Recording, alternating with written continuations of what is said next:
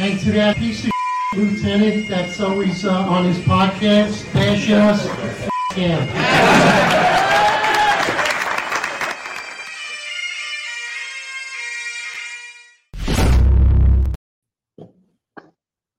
All right, everyone. New York's finest retired unfiltered podcast. This is your 265 Police Live series. I'm Eric Din, most complaint cop, NYPD, and along with me is the founder and the co-host of the podcast, Sean McCarry, retired lieutenant, unvaccinated. How you doing, my brother? Good, man. Let's talk about de-escalation, our favorite word, other than reimagining policing. What's de-escalation to you, Eric? Oh, man, I would need hours and days for this, but you know what? Just in a brief manner, de-escalation is almost like what the mayor says, getting stuff done, but getting the job done. When it comes to policing, getting the job done. That's what de-escalation is. Absolutely. It's bringing a situation to a close immediately so that it doesn't become more aggressive, more violent. You don't give people more ability to move. It's bringing it to a successful conclusion quickly. And that's not what we've been seeing today. When we hear the word de-escalation, I see the exact opposite of that. Yeah, I mean, you and I have put out memes about it. I think it's really reflective, right? Because their ideology of de-escalation is Care Bears responding, putting out this light from your chest. You've said it before.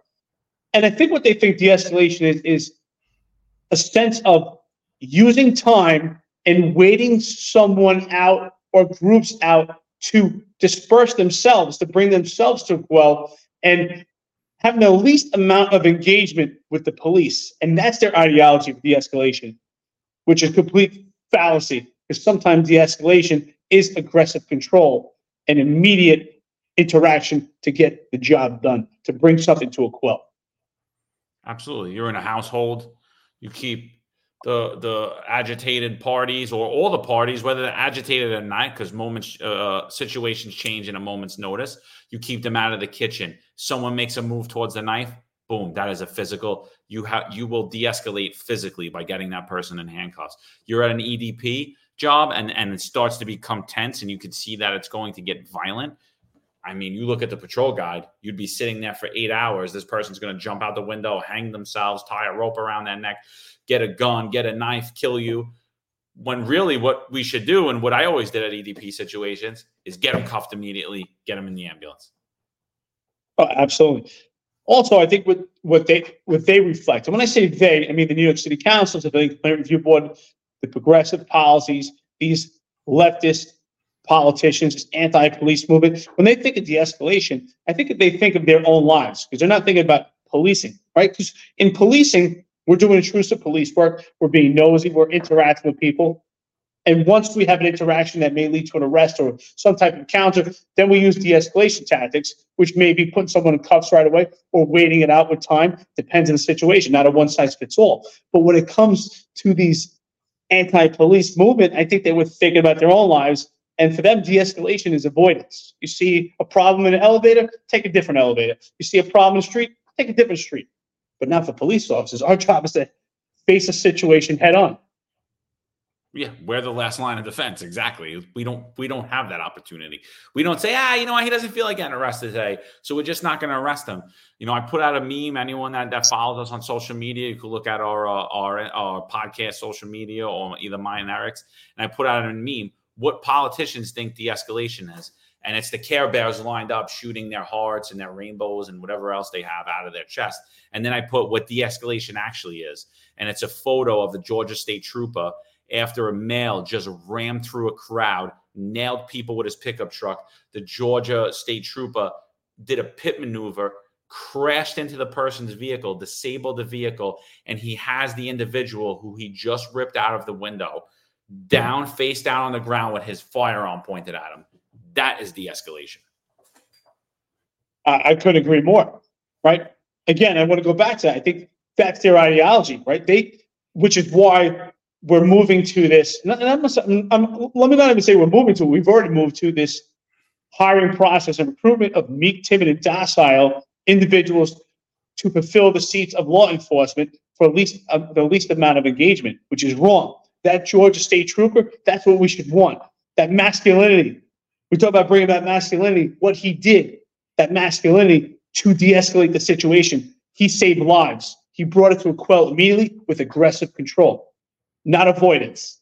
Avoidance is for civilians. The police department have to face things head on. Absolutely. And they should feel that they have the ability to do that. Unfortunately, in New York City and every other progressive city across this country, they don't feel like that. They don't feel like the leadership has their back. They don't feel like their unions are there for them.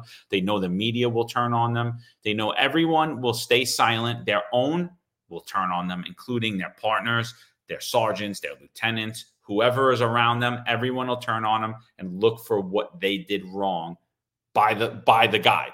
Right? Because these guides are only set up to find you wrong. So in every situation, for those of you who aren't aware, for every situation you've ever entered, you violated the patrol guide. So when you're completely in the right, we could always just find something to find the reason why we fired you, why you did that scenario wrong.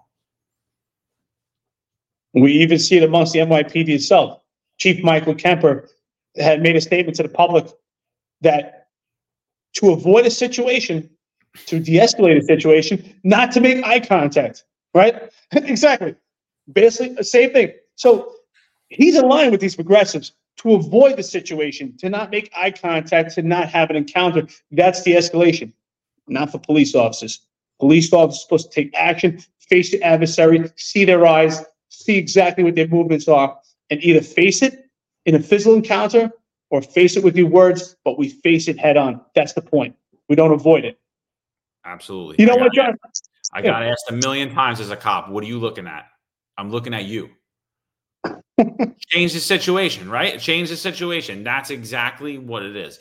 We're always looking. We're confrontational. We should be confrontational. We should bring the masculine energy. We should bring in the energy that if you break the law or you not controlling the situation, you will be placed under arrest.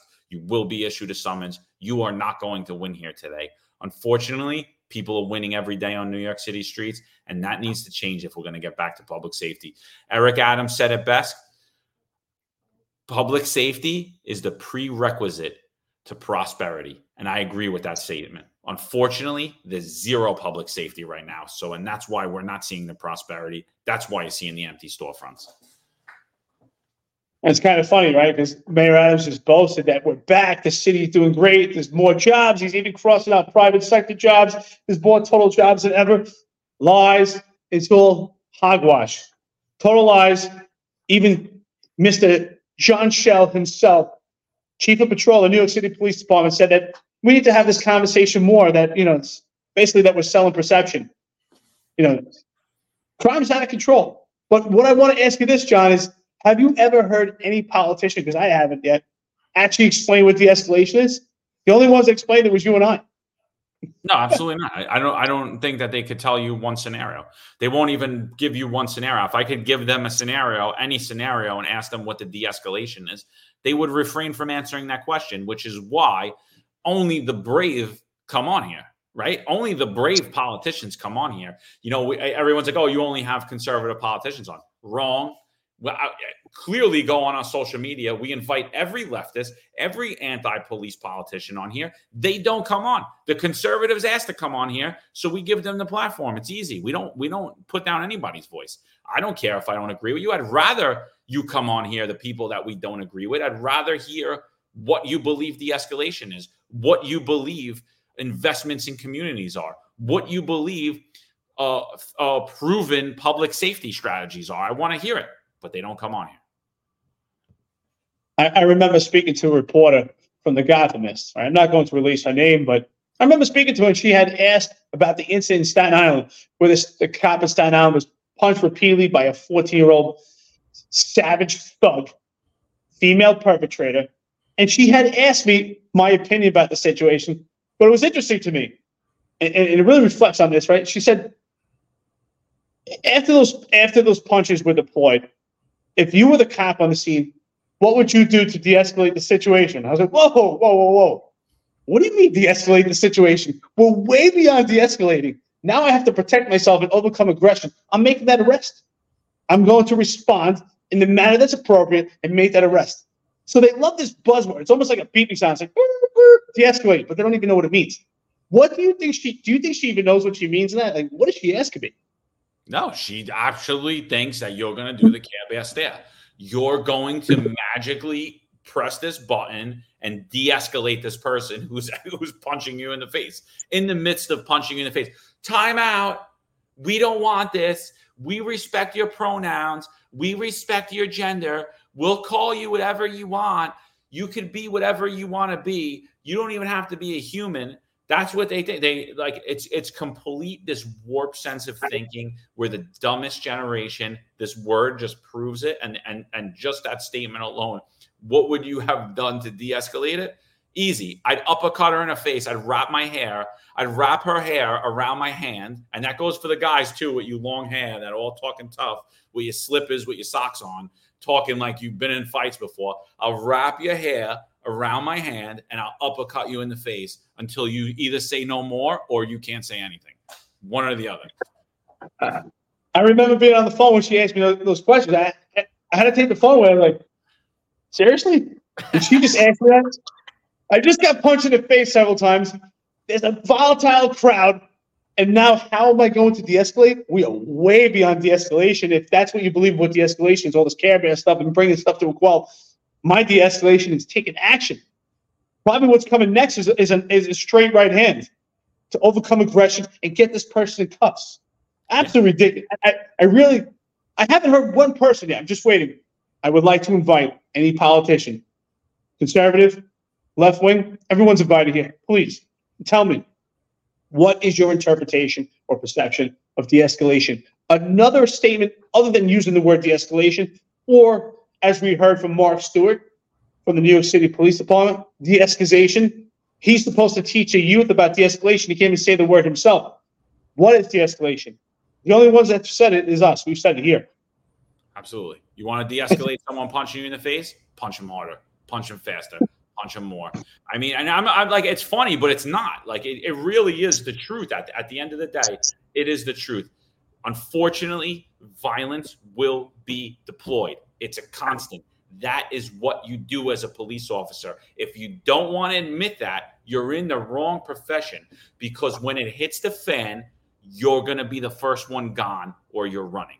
One or the other. You're either running away or you're dead, or somebody else is dead because of your inability to react. And your inability to react will be because you will not have realized the grave circumstances that you walk into each day when you walk into that locker room and you put that gun belt on and that radio on. It's time for people to wake up. It's time for people to start telling the truth again.